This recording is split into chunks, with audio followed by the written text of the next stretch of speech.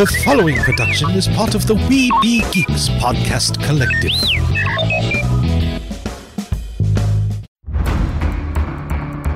From days long ago, from uncharted regions of the universe, comes a legend. The dream that came through a million years, that lived on through all the tears. It came here, the Fandom Nexus. Fabulous secret powers were revealed to our host as he plugged in his microphone. I have a podcast! Here he is, your Spider-Pan, Jeremy.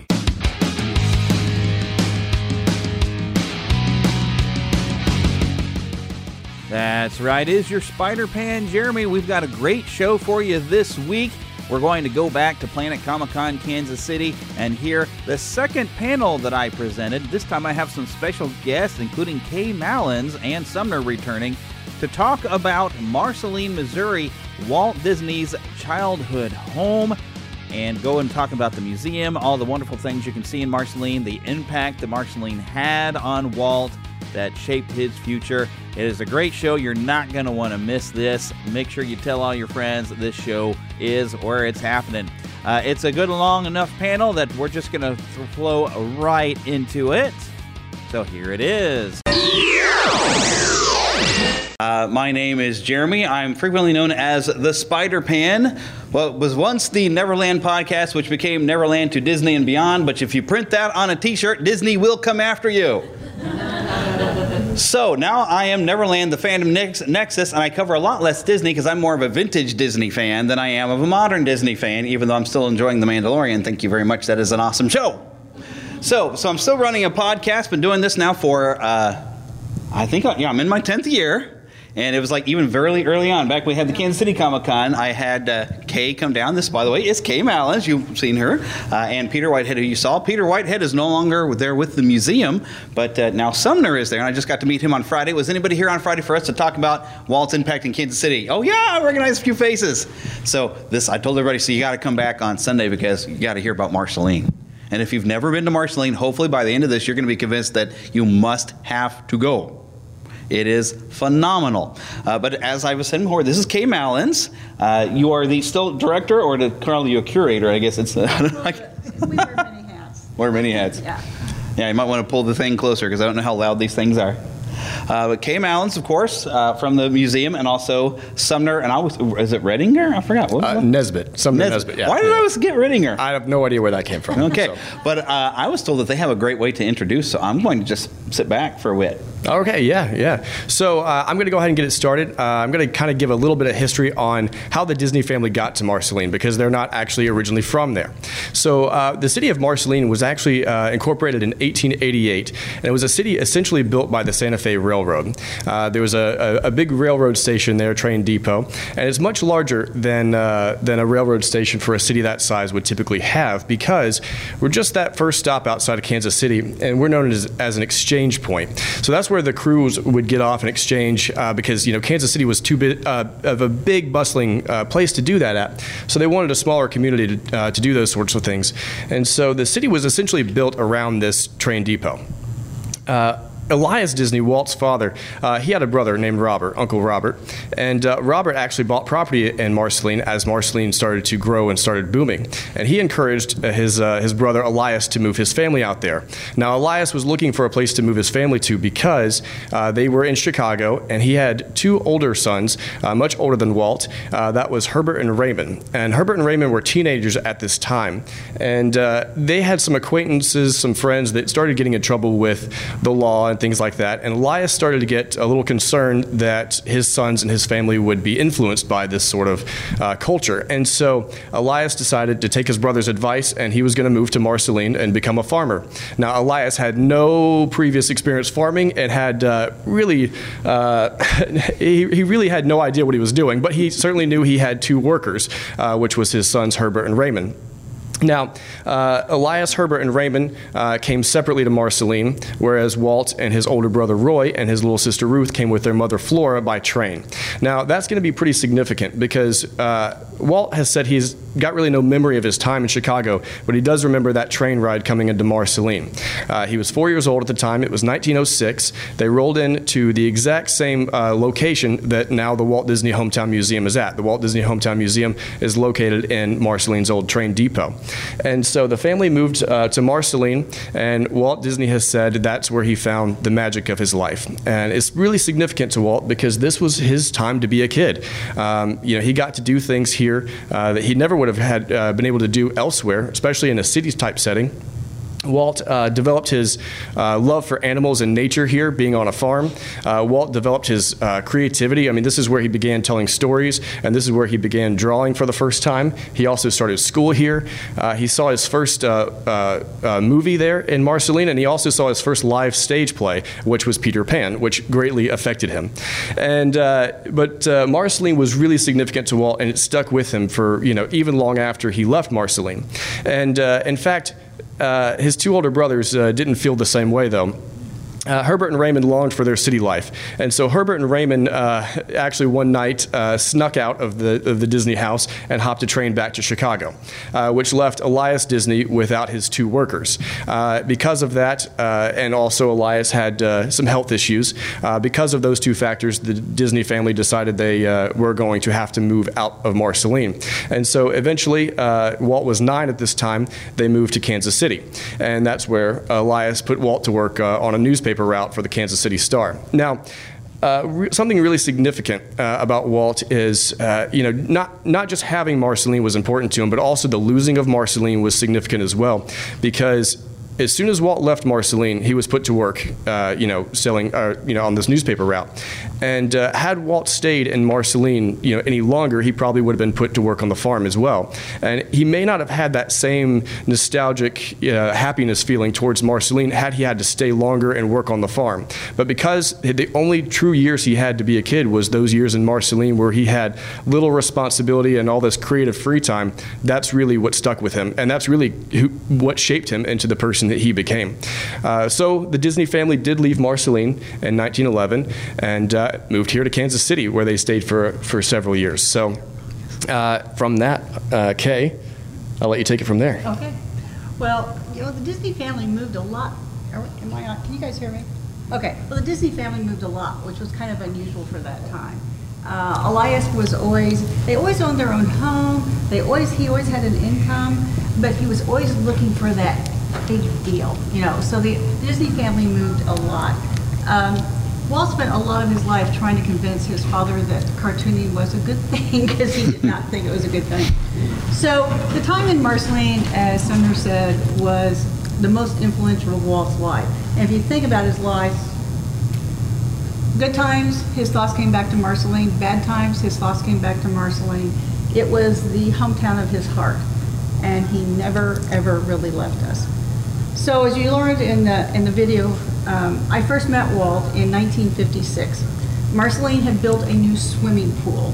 We were the first town in our county to have a public swimming pool. And so they thought, okay, it is the first one. It has to have an important name. And so we said, let's see if Walt Disney let us name it Walt Disney Swimming Pool and Park, hoping he'd say yes. Well, he did say yes. And he asked, are you going to have a dedication of any kind? And we go, yeah, we sure could have. And he said, well, I want to come, Roy wants to come, and our wives want to come. So it was in 1956 I first met Walt Disney. He was standing in my living room. I was fairly precocious at that age, and I looked up at Walt Disney and he said, what room are you going to sleep in? And he looked at me and he goes, well, what room should I sleep in? And I said, well, the pink one. So my claim to fame is a long time is that Walt and Lillian Disney stayed in my room. It was on that visit that Walt and my father just kind of clicked. You've all heard that Walt loved Scotch Mist. Well, my dad was a big bourbon guy. So they were sitting in our family room, and Walt looked at my dad and said, do you know who owns my Boys at Home farm? And Dad said, yes, I do. And Walt said, you can buy it cheaper than I can, go buy it. Walt was such a visionary. He said, there'll come a day when a child will not know what an acre of land is. There'll come a day when a child will not know what happens when you put a seed in the ground. So his idea was to have a turn-of-the-century working farm in Marceline that would have Disney educational values. And so that was what they did. So as land came available, my dad would buy it for Walt. And it was interesting because as Walt started reimbursing my dad for all the land he was buying, the checks were coming from Retlaw. We didn't know what that was. But the checks were coming from Retlaw. And this was a heart connection project for Walt and Roy. They weren't running this through the Disney company. They were running it through their own private company, which was Retlaw, Walter spelled backwards. And so that's what they were doing in Marceline. So the last 10 years of Walt Disney's life, I spent a lot of time with him. It was not unusual, because at that time we had 7 passenger trains a day in Marceline. So it was not unusual for us to pick up the phone and some of us remember back in the day when phones are tethered to the wall. So you get the phone and you go, Dad, it's Walt. So I'd pick up the phone and you go, okay, I gotta talk to your dad. And a lot of the times he'd go, I'm at the station, I had an idea, somebody pick me up. And sometimes he would pick the next train and go on, or sometimes he'd spend the night, and then he would go on the next day. But we have actually drawings when you come to the museum, we have drawings that they did when in California, a Walt drawing, this is what the project's going to be. Now we have to have trams that'll go this way. We have to have a pond over here. And so it was really, really important to Walt to have this project happening in Marceline. A funny story is that we always had our meetings with Walt. Sometimes they were at the house, and I got to go swimming them, but sometimes they were at the studio. And I had not been in the studio in Walt's office since I was there with Walt. And Becky Klein, after they redid the studio, called and said, I was out there, she said, do you want to see the studio? I go, yeah. So I went in there, I go, man, my memory is wrong. So, kind of the chairs were like green, and there was a low table over here, and everything else. And Becky, that's the head of the archives, can be very cheeky at moments. And she didn't say a word. She says, well, let's go in the other office. So we walked down the hall, and she opened it. I'd always been in the working office. I hadn't been in the formal office. So I go, oh, there's a low desk, there's a green chair. So, that was very cool. And I also remember the first time I was there, I was 10. And my mother had made me a new white dress. And so I had white dress, white socks, white shoes, white gloves, and that's the back in the day when he dressed up. We go into his office and he hands me a glass of V8 juice. Yeah, Walt loved V8 juice. So if you were a kid, you got V8 juice. If you're an adult, whether you drank it or not, you got coffee. and so we're sitting in his office, and I'm holding this with my little white gloves on. Please do not let me spill this. Please do not. And I made it. It was fine. But I don't like V8 juice. Amen to that. Yeah, I had to gag it down. So there were lots of trips back and forth when they were planning this. And so it was during that time that I got to meet Walt's little sister, Ruth.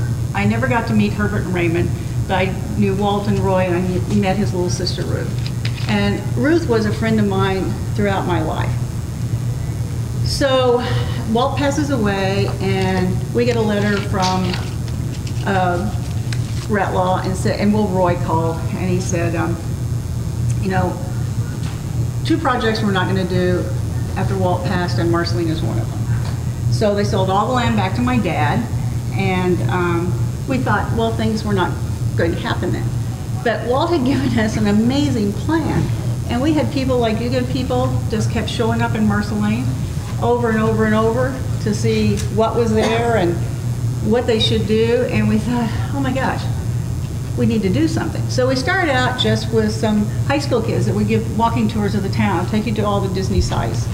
And by the way, when you come, we do have a map for you so you don't miss anything when you're in Marceline. And an awesome audio tour, by the way. Yeah, we have a QR code tour too. It's really pretty cool. So, so we started out that way, and then I get a call from Walt's little sister, Ruth. And so I went out to visit her, and we're talking, and she goes, hey, I want you to have my stuff, as you saw in the video. And so I didn't give it another thought, and Ruth passes away, and her only son, Ted, calls me. He goes, Mom wants you to have her stuff. And this, I thought, okay, so I fly out to Oregon, where she lived, and That was before 9/11, and you could fly with an empty suitcase and nobody cared, you know. So I thought there'd be enough stuff for an exhibit at City Hall or something, and they started taking stuff out of tops of closets and out from the beds, and I'm going, oh my gosh. And they had no idea what they had. No idea. So I said, this is going to take us a while because I'm not taking anything until you know what's in all those sacks and what there is. So got some help from some friends at Nelson Atkins, and we go out and we set up shop on their dining room table, and it took a while to get this done, lots of trips out there. They gave me a room in their house, and they found things. They go, we put it in your room. I go, okay. So it was always a big surprise when I went out there to see what they put in my room. But we documented 3,000 artifacts.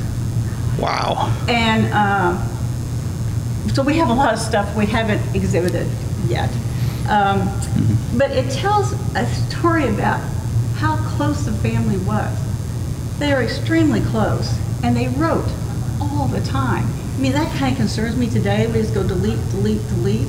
You know, and here are all these wonderful handwritten letters back and forth where they're pouring their hearts out, you know, about what's happening. And a lot of them between Ruth and her mother, Flora. You know, and so Flora had moved down, and Eliza moved down to be close to Walt and Roy. And so they're babysitting and stuff, and they said, well, yeah, today so-and-so came, and somebody was like, oh my gosh, you know. All these people were interacting with them, and with Walt was really, really famous. And they were just taking it as everyday happening, you know. It was just part of what was going on with them. So, get all these artifacts, come back, and it kind of washed over me. I get to the end of their driveway. Okay, they didn't want me to leave the collection. I was going to ship it back. We had to get them crazy insurance. That's the reason I wanted to have everything documented. And they didn't want me to leave the collection. And so we had to drive it back to Missouri. So I called my friend Debbie, who's a farm girl, who knows all about engines and flat tires and all that kind of stuff. So she flies out, and we get a U-Haul truck, and so I'm getting ready the truck, and the guy goes, so you want insurance, you know, through us? And you know, we already had everything really insured. And I said, well, how much is it, and what does it cover? And he goes, it covers the contents of the truck, and it's $75. I go, done. So anyway, we get it back to Missouri. In the meantime, we thought we need to have a place to do this. They were going to tear down our station. Have any of you been there? It's a beautiful old building that they were going to tear down. So, like, we strapped ourselves to it, said, you're not tearing it down, and we were able to purchase it. And so it took us a long time to be able to purchase it. And we spent about $2.5 million just to get it stabilized and get it rolling. So we got that done, and we decided to open the museum on September 23rd, 2011. 2001. 2001, yeah, thank you. 2001. Well, what happened then? So we had planned this celebration for 3 years. Our goal was to have 50,000 people in Marceline in 3 days. And so September 11th happened. So we thought, okay, are we going to cancel? What are we going to do? And we started getting calls literally from all over saying, don't you let them stop you. So we went ahead, had the celebration, opened the museum. We still had 35,000 people. The Disney authors and historians that were coming in from Europe, their flights got canceled. They couldn't get into the United States. It was so important for them to be there. They flew into Canada, and we had to fax the program to the border guards and then for them to get in. But they wanted to be there. So it was a celebration of everything that is good and everything that is right about Disney. You know, it happened in his hometown, which is where it should have happened on that occasion. So from then, we are now in our 22nd year at the museum. We've continually grown as we could, and we welcome people literally from all over the world in this small town. So I hope you will, those of you that haven't been there will come. Well, and I want to say a few things about Marceline outside of the museum, because the museum is obviously a big attraction in Marceline, but it's not the only thing in Marceline. It's not the only thing with a Disney connection either. So there is also that original farm that Walt lived on. The Disney Family Farm is a place that you can visit. It doesn't cost anything to go to. It's open 365 days a year from sunrise to sunset. And it's actually, so the original structure that was there, the original barn, unfortunately did collapse over the years. Yeah, that's a picture of it right there. But obviously Walt loved his farm. And if you know anything about Walt, you know he loved trains as well. And so when Walt was living in California, he had his own 1/8 scale train in his backyard. He called it the Carrollwood Pacific Railroad. And to house his train, he actually built a replica barn there was a replica barn of the barn he had in Marceline to house his train. It was his workshop and everything like that. And unfortunately, since the real barn had collapsed, for Walt's 100th birthday celebration, we actually were able to get the original blueprints that Walt had for his home barn to rebuild the barn in Marceline. So you can visit that Walt's barn in Marceline any day of the year. So that's something. Ignore in the two people. I don't know who they are. Well, and also if you go, make sure to bring a Sharpie or something like that, because there's signatures all inside the barn, and there's Disney legends and famous people that have come in there and sign their names, and if you search Disney for them, podcasters. Yeah, if you search for them, sometimes you'll see like a Disney character or something like that they drew. It's really cool. But apart from, Don't put it on a window. Oh yeah, don't do the window. Take it off. But in addition to the Disney barn, as you saw in the video, there's also the Walt Disney Elementary School. Now, the Walt Disney Elementary School, it isn't open to the public all the time, but we do have special occasions where we do offer tours and things like that inside there. Something really significant about the elementary school is, much like the Walt Disney Park and Pool, Walt Disney actually came back for the dedication ceremony of the elementary school as well. And he actually donated every educational material that Disney had produced at the time. He donated that to the school, and he was also donated the playground equipment as well. But he actually also sent one of his animators, Bob Moore, Disney legend Bob Moore. He sent him to the school to draw murals all over the walls, and those murals are still there to this day. So if you're able to get inside the school and take a look, you can see those same murals that Walt had commissioned for the Walt Disney Elementary School. See some of them through the window. Yeah, you can do that, and it's not. All I've gotten to do is peek through the front windows and say, "Look, there they are." Isn't it cool? And even though it is an elementary school, it's not unusual for people to go by and look through the windows there. But anyway, but there's also, we have the Walt Disney Post Office in Marceline. And in 1968, 2 years after Walt passed away, an official Walt Disney stamp was issued, and it was issued right out of that same post office. And then in 2004, it was renamed the Walt Disney Post Office. It's the only federal building in the United States named after Walt. And actually, there may be some enhancements coming to that post office later this year. So keep an eye out on our social media and things like that for any announcements coming that way. But then there's also. Yes. Oh, yeah. Thank you. There's also a special cancellation at that post office. You have to go inside and get this hand stamp cancellation, which is a very unusual thing for a post office to have their own unique hand cancellation. But we do have one at the Walt Disney Post Office. We also have the Walt Disney Municipal Park, which is the same location that original pool that Walt dedicated was at. Unfortunately, the pool itself is not there anymore, but the park itself is still there, and there's a really cool sign with Walt's signature and Mickey Mouse and things like that on there that's still there. So that's a really cool photo op. But then we also have Main Street USA. And our street signs have mouse ears on them. There was a picture of them up here a second ago, but I'll find it. But Marceline was really significant to Walt, and he actually, used Marceline in many of his future projects that he did later on. One of those being Disneyland. When Walt built Disneyland, he wanted everybody to kind of have this nostalgic, happy sense of attitude when they walked in, and for Walt, that was Marceline, and so that was his way of kind of replicating that same sense of feeling towards his guests, was to put them in that same sort of mindset. Now, our Main Street USA doesn't look exactly like the Main Street USA at Disneyland. That is a little bit of a romanticized version of what a town looked like. Ours does look more like an actual real town, but We are the original Main Street USA, and we do have those really cool street signs. And actually, Mickey Mouse came and unveiled those street signs for us, so that was really cool. Our Main Street.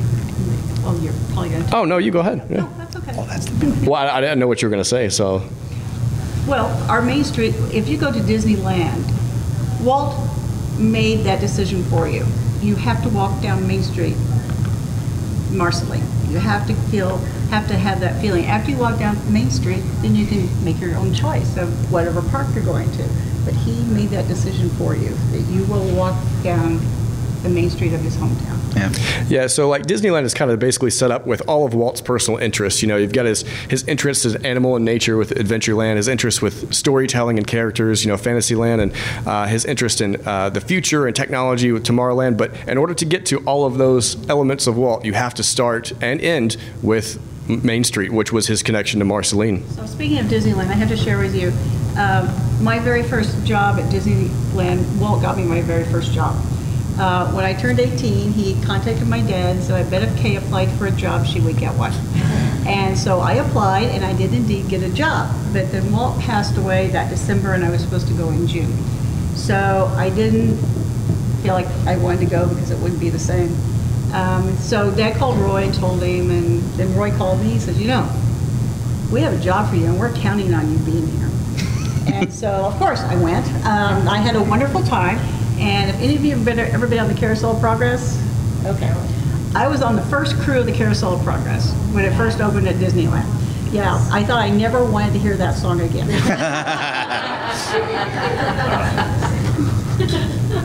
Oh, well, no. That's all you. Oh, well. Well, just to kind of give, since you have the photo up right here. So Marceline has actually housed two different film premieres there. The first was in 1956, as mentioned in the video. Walt and Roy came and they premiered The Great Locomotive Chase, which starred Fess Parker. Obviously, he was huge at the time, being in Davy Crockett and everything. And then in 1998, they premiered The Spirit of Mickey there. And how many people were there that day?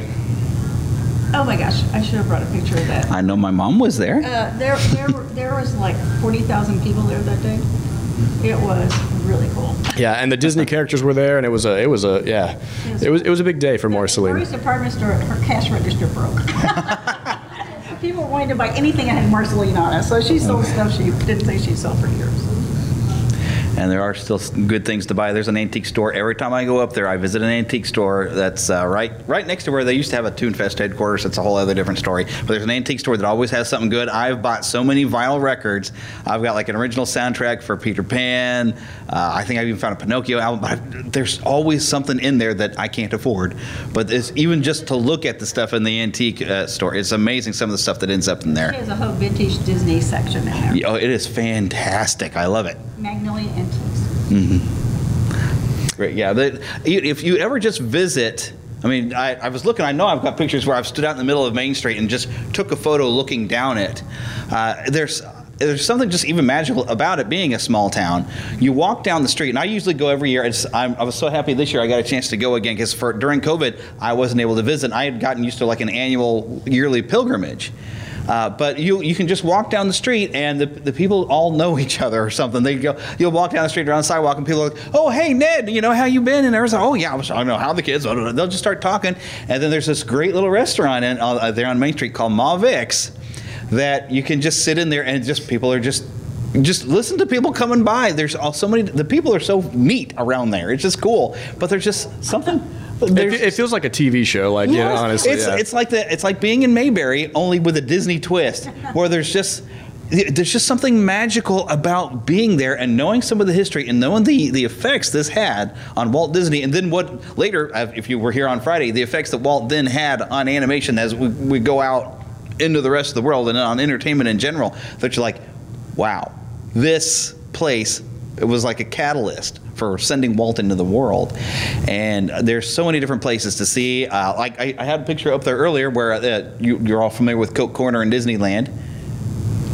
I guess not. Okay, well, Coke Corner, but there was, I had the picture up earlier. There was a Coca-Cola sign on the side of this building, and I probably have a picture of the main building. It's like I think it used to be a jewelry store or something, wasn't it? But you look at this corner store, and you're like, I swear I've seen this before. It's almost like walking through Disneyland, where it doesn't quite look the same, but it feels the same. It just has that. I can't explain it. But you just kind of feel it when you're there, and you walk around and you go to the park, and then when you go to see the barn, and you go where unfortunately the Dreaming Tree isn't there anymore. Which does everybody know the actual full story of the Dreaming Tree? By the way, they know what I'm talking about. So there's people who don't. I'm gonna toss that to you. Okay. Well, when Walt was a little boy, his father thought his drawing was extra. He shouldn't be doing that. He should be doing chores. So he had a very special place. It was underneath this huge cottonwood tree, where he very first started to draw, and he would go there and daydream. Now, his little sister Ruth told me that he would make her a drawing, and then he'd make up a right good story to go along with it. So every time Walt would come back to Marceline, he had to visit his Dreaming Tree. And when he came back in 1956, it was so neat. I got to tag along on that visit, and I always knew I had to be behind the camera. But anyway, he looked at Roy and he goes, "It's still there." And he was talking about his Dreaming Tree. So something really cool is kind of a tribute to Walt's Dreaming Tree with their new redo of Toontown in Disneyland. The focal point is the Dreaming Tree. So they're having this whole Dreaming Tree area in the park, and this giant roots coming up, and where children get to play, and they're sharing that story with everybody that goes to the park. Yeah, and unfortunately, the Dreaming Tree, the original Dreaming Tree, is not there anymore. However, back in 2004, we were able to take a sapling of the Dreaming Tree, and the son of the Dreaming Tree was planted by Walt Disney's grandson, Brad Lund, and that tree itself it's getting there. It's over about 40 feet tall. Yeah, it's getting there. Not quite as massive as the original Dreaming Tree yet, but it'll get there. Well, it was when the Dreaming Tree actually got hit by lightning, the original. And when I heard it hit, I go, oh. So I went down there. It still looked okay. So I looked at the back, and it wasn't okay. So I called Karen Hedges, who was head of horticulture at Disney, and I told her what was wrong. They sent some people off from Disneyland, and they go, there's nothing that you can do. And so what they predicted happened was exactly what happened. Limbs started falling off, but there was this huge trunk for a very long time. And it wasn't unusual to go down there, and like one time I went down there was this little girl, and she ran over, she threw her arms around the tree, and she'd go, now I know where the tree in Pocahontas came from. so everybody saw something different in the tree. And that's where Walt had, his wonderful times drawing down there, and he felt that. We also, when Disneyland was 50 years old, we presented a Dreaming Tree sapling to Disneyland at their 50th anniversary, and so it's planted there. Yeah, no one knows exactly where. It's kept a secret, but there is a sapling of the Dreaming Tree at Disneyland. That we can't tell. Okay. They don't even tell me. But the fun thing about this is, like, okay, this museum, every year I've gone, has had something new that I hadn't seen before. And it's worth taking your time and reading stuff. They have this nice recording, and it's been kind of fixed up over the years, where I think it was his parents, it was Flora and Eliza's 50th anniversary. They were having their anniversary, and Walt wanted to go and document it, and he recorded the audio, and they're playing the audio for you in the museum, and they've now got transcription up so you can read and see all this stuff. It's just so special. All the things that Walt wanted to do for his family, it didn't always work out as well as he had liked. I won't get into that story. You need to go to the museum and read up on some of that. But you get to go and find out about his brothers, and even the brother that Walt once said was probably smarter than him because he got a real job as a mailman. But it's all in there, and there's always something new. They have a great room in there that every time I go in there, it's just a kick, because collectors will temporarily share some of their merchandise and memorabilia, and you'll see stuff you didn't even know existed, records, lunch boxes, movie posters, statuettes. Oh my goodness. And they have stuff from the parks. They have stuff from when there's an anniversary at Disneyland, they'll have it up there on the wall. And there's so much to see in that museum. And I think the first time I was there, I just spent hours there, and I ended up watching. They even show the documentary that Diane Disney Miller had put together with Dick Van Dyke hosting. And oh my goodness, you could spend all day in that museum. And then after you leave the museum, you know all the ins and outs of Marceline. When you get out and walk around the town, I know, you just kind of, I can't explain it other than when you just take it in. And when I finally got a chance to go back this year, it was like a homecoming. And I took, I don't have any photos from this year, but I took, for those of you who were here on Friday, Philip, who was here with me, he hadn't been since, I think, his honeymoon.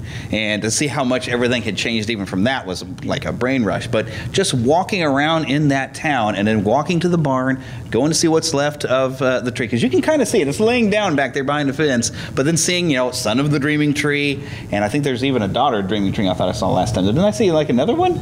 There's another one, but it's not a daughter. Oh, okay. Here's another one. I thought somebody got clear. All right, maybe in my brain, I made up my own headcanon. There you go. But it's for, even if you're just a mild Disney fan, this will turn you into a fanatic for at least the man Walt Disney that really created a lot of stuff that's really shaped a lot of our culture. Whatever you think of the modern Disney company, I mean, it's all that vintage stuff. It's just, it gets in your head as you walk down the street, and you're just going to have a smile on your face. And I even love to come and visit. I went there on the 4th of July one year to stick around for the festivities in the park, and there's nothing like a small town 4th of July celebration. So much to where Main Street USA and Disneyland, it's supposed to be the 4th of July. Well, actually, can I elaborate on that a little bit? Please do, yes. Okay, so the first time Walt ever saw fireworks was in Marceline over the 4th of July. Richard Sherman and Floyd Norman wrote a great book called A Kiss Goodnight that tells this story. So good. But the first time that Walt saw fireworks was in Marceline over that time. And Walt called it the perfect kiss goodnight because it was the last thing he did before bed that night. And he always used that phrase, that kiss goodnight, as kind of that cherry on top, just that putting that final bow on everything. And so when the development of Disneyland was happening, Walt said, we need that final kiss goodnight, and going back to the fireworks he saw in Marceline as to why there's fireworks in the parks these days. And so, thank us. Yep. Yeah. Every time you enjoy the fireworks, just remember it all started in Marceline. There's a lot of stories that relate back to Marceline, and if you get us rolling, we'll just we can go there. But yeah, there's a lot of Disney history that takes its origins in Marceline or has a Marceline connection there. Now, there's one event I meant to do this year, and I keep forgetting because last time I was there, and it was during D23, and I went the wrong time. You weren't there, but your mama gave me a nice tour as always. Her mom's a sweetheart. Inez Johnson's got stories too. My goodness. But there was someone who had reminded me, like, the day after Thanksgiving, they have, it's just the Peanut Festival or something, right? And so they have someone who's, I guess, supposed to be dressed somewhat as Santa, but not fully. But you can go and buy bags of peanuts, and they do all kinds of fun events. I have yet to be there, but I heard I have to. It's fun. It's our kickoff to our Christmas season, and we don't know why we sell peanuts, but we sell 4,000 bags of peanuts in 50 minutes. 25 minutes. Yeah, it's a pretty quick turnaround. Yeah, it's a big thing. And there's horse-drawn wagon rides and a Yule log and carols in the park, and it's just a fun small-town Christmas kickoff. And Santa turns on all of our lights downtown. Mm-hmm. So it's just a fun, laid-back, nice Christmas evening. And it's only about a 2-hour drive from here. You could do this as a day trip. Of course, I want to go in the evening when I want to see the lights all lit on, because I bet that's gorgeous. And just that small town feeling. Even though I'm still kind of a stranger to people, I almost want to just go and start having conversations with people. But they'd be like, "Who is this guy? He's a stranger." No, they would never question it. Yeah. I'm shy, so I feel like I'd be the weird one. But I've ended up talking to people, though. You sit in Maw Vic's, you end up just talking to some of the people. The locals are so nice. Well, actually, I have a story about that. So yes, I'm not a native to Marceline. I actually only moved there about a year ago. One time when Walt came back, he judged a beauty pageant, Miss Marceline. And there's actually a photo that we have of Walt crowning the winner there with actually a young Kay standing right there with the pillow. So in this beauty pageant, there was actually, let me tell you the story about Maw Vic. So I was in Maw Vic's. I just moved to Marceline, and there was an elderly woman that approached me. She knew exactly who I was. I had never seen her before. But she came up to me and she said, museum guy. Yeah, everybody. Yeah, that's how everybody knew me there. But she approached me and she said, well, that beauty pageant that Walt Disney judged. She said, I was in that, and I said, oh, I would love to see a photo. And she has one laminated in her purse at all times. But she whipped it out and she showed me. me. And it was just like, that was just such a cool experience and just such a unique, kind of that hometown feeling. It's like, this is the perfect way to get acclimated to Marceline and kind of to understand what the people and the culture is like, just that small town vibe. Yeah, that reminds me of I gotta find the photo of the feller. There he is. And I always forget his name, but the funny thing, so this picture over his shoulder, which I think was somewhat staged, wasn't it? Where they had a little boy that they went and kind of was fishing off of this bridge. But I was actually there that day. I had convinced my father and stepmother, you got to come up here. And so I was actually sitting at the table there in Ma Vic's talking to them, and I was pointing out the pictures like, this is like this little boy that Walt and Roy came around, they fished, and there's the little boy all grown up. And I think his name is Jim? Jim Payton. Jim Payton, yeah. So, and I got, I actually recorded the story and actually put it on the podcast a long time ago, but you never know who you're going to run into. There are people in this town that were kids, and some are in the museum that were kids when Walt was going presenting the great railroad, I keep wanting to call it the railroad chase, the great locomotive chase. You never know what you can learn so much just by talking to the people in the museum. We had a D23 event there, and we had brought in all the people, and they just did like 2 minutes and told their story. Because at that time, there were so many people in Marceline that still had firsthand knowledge and had a personal experience of Walt's many visits back to Marceline. And everybody there was like, wow, there's no other little place that has that many people that actually met Walt Disney or interacted with him. And so that was really fun. We had a really good time with that one. Yeah, everybody has that personal connection there. Yeah, and it's you almost want to like, hey, there's the Disney on you. And so you kind of like. Kind of reminds me when I first got married, and my wife and I were like joined at the hip, and we had people at my church that were just like, here, rub some of that over onto my husband, get him to hang around with me more. But it's almost like that same. It's like Disney by proxy, like you knew Walt, and so you want to get the stories. You're just like, so yeah. Well, honestly, that was so. Her mom Inez was actually kind of what convinced me to move to Marceline. No, but I had been in the in like an audience where somebody who worked with Walt or something like that was giving a presentation, but I had never actually been able to talk to somebody on a personal level who knew him on a personal level until I met her mom Inez on my first trip to Marceline, and it was just like that experience was literally life-changing for me. How Summer happened to get to Marceline is he shares a birthday with Walt Disney. Really? Yes. So he had promised himself if he came to Marceline, he was coming on their birthday. So Walt you came back to Marceline on your birthday, did the whole thing, and then you tell the rest. Well, I met her mom, and going to Marceline was a kind of a pilgrimage for me. It was a place I'd always wanted to go to because obviously I've been a big Disney person my whole life, and it was always a place I wanted to go, and I wanted to go on that day, and so I was finally able to get there and met your mom, and that was a completely life-changing experience. And I knew that going to Marceline would be a memorable experience for me, but I had no idea, kind of what I was in for. But so I met her mom and went back home, and the day I got back home, I was going to send the museum an email just explain how great of an experience I had, because I was talking to her mom, and she would say, "Okay, well, go look at the museum. Don't let me talk to you for all day." And then she would pop her head around the corner, and she'd say, "Well, can I tell another story?" And I'd be like, "Yes, please." So I ended up talking to her mom for a large portion of the day. So I was going to write the museum an email just to thank them for the experience that I had, and open up their website to get their email address, and literally that day they had posted that they were looking for an operations manager at the museum. So I thought, well, I got to apply for this. So I had no idea that when I went there to visit, I would actually end up moving there 3 months later, but I did. So. Well, I've told my wife that's like one of these days I'm just going to throw up everything and I'm going to move over there too, because there's schools over there. My wife's a teacher. I was like, there's schools that could use high school teachers. Only thing is I'm weird now because I went from working in because of the podcast I ended up working in radio, and now eventually I'm working in television over in St. Joe, which I can't get anybody in St. Joe convinced the news director that they should have come down here. But I remember one time I showed up at ToonFest, somebody from that TV station had come over there, so I'm thinking, well, of course, you guys, it's a little different, though, this year. But I'm thinking, we got to get over there again. But, if there was a TV station over there, or I know there's a radio station, but it's a country station. I'm not a country fella, but I can fake it.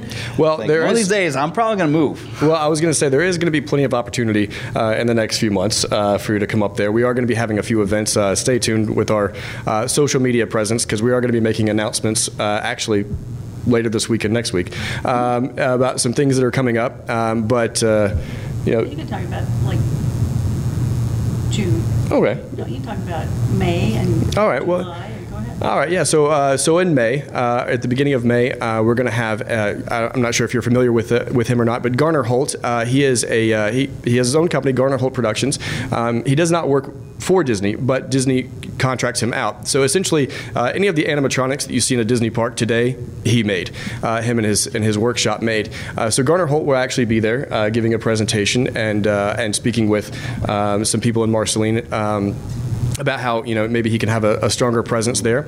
And then in July, we're actually going to be visited by Leslie Iwerks, of Iwerks, his granddaughter, and Marcy Smothers. Marcy Smothers, Smothers Brothers, if you guys are familiar with that, married to Tommy Smothers. So Marcy Smothers is a Disney historian, has written several books on Walt, and her most recent book is The 100 Disney Adventures of a Lifetime. And Marceline is one of those 100 Disney adventures. So both Marcy and Leslie will be there for a book signing, as well as a presentation. And then in June is going to be a pretty big event. And this is something that we'll be announcing a little bit more details on later this week and next week. But June is going to be essentially the whole event is going to surround a clock dedication. So there is a clock on Main Street at Magic Kingdom, and it is a clock that's branded by Citizens Watches. Citizen is the official Disney, or the official timekeeper of Disney.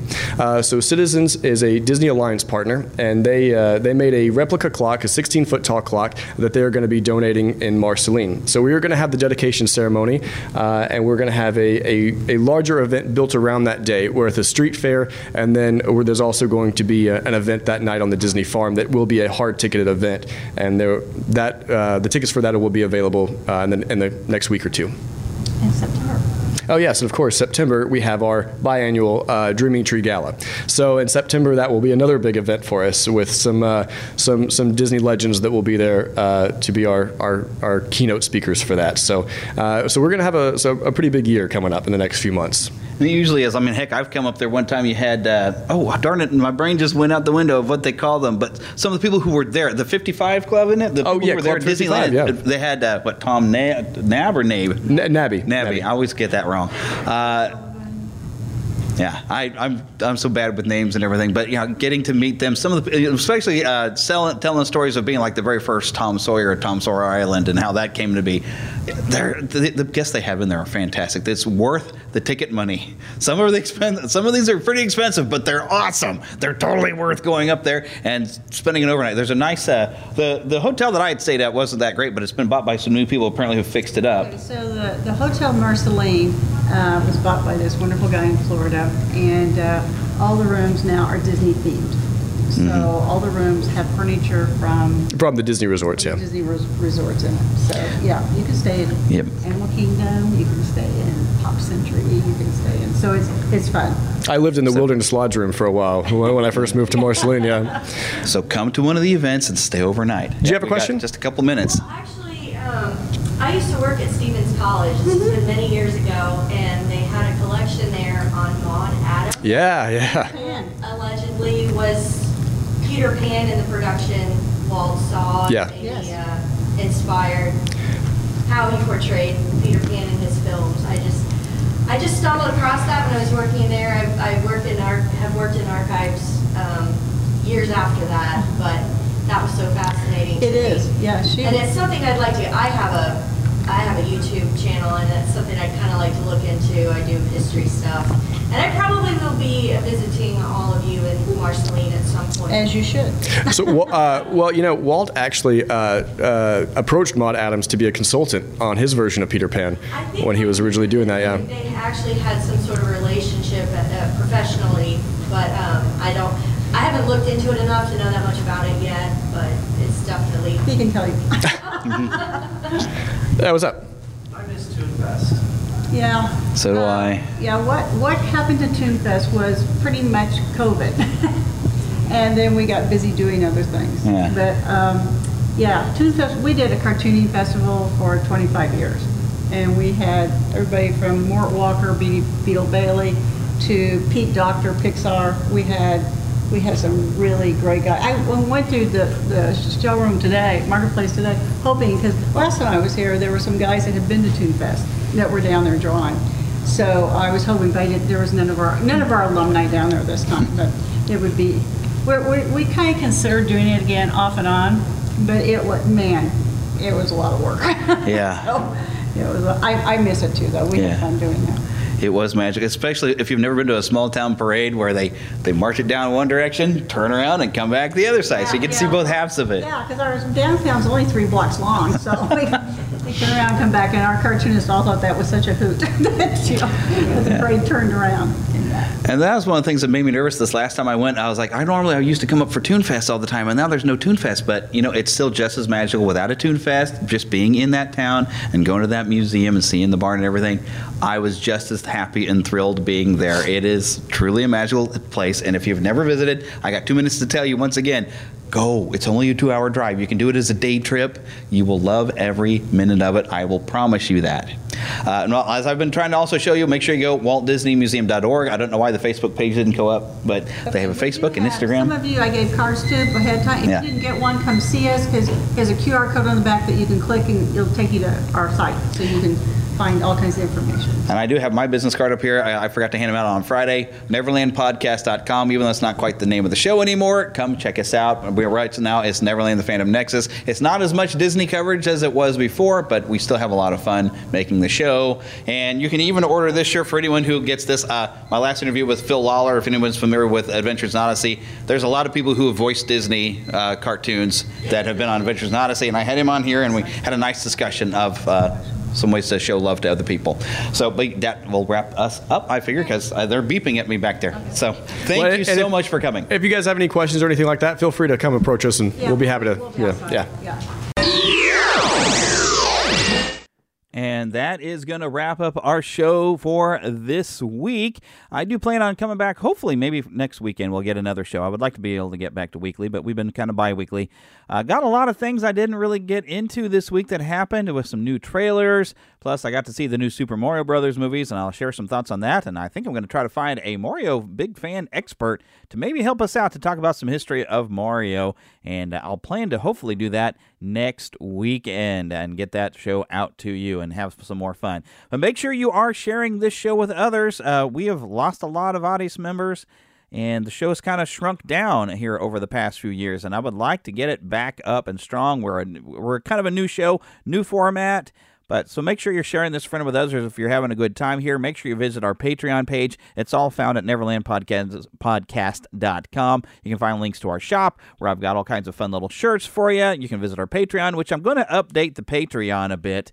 And I think I need to. Someone told me I need to raise my my levels on there, so I'm going to do slightly higher levels. And I'm going to try to create a bit more exclusive content.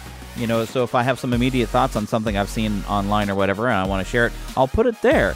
I'll put a lot of different exclusive things. I'm going to start working on that. I'm trying to find time to do all this.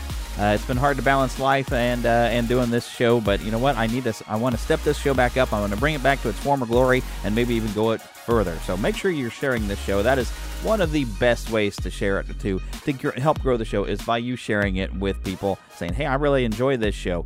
When I post it on the Facebook, because we do have a Twitter page and Facebook fan pages, group pages.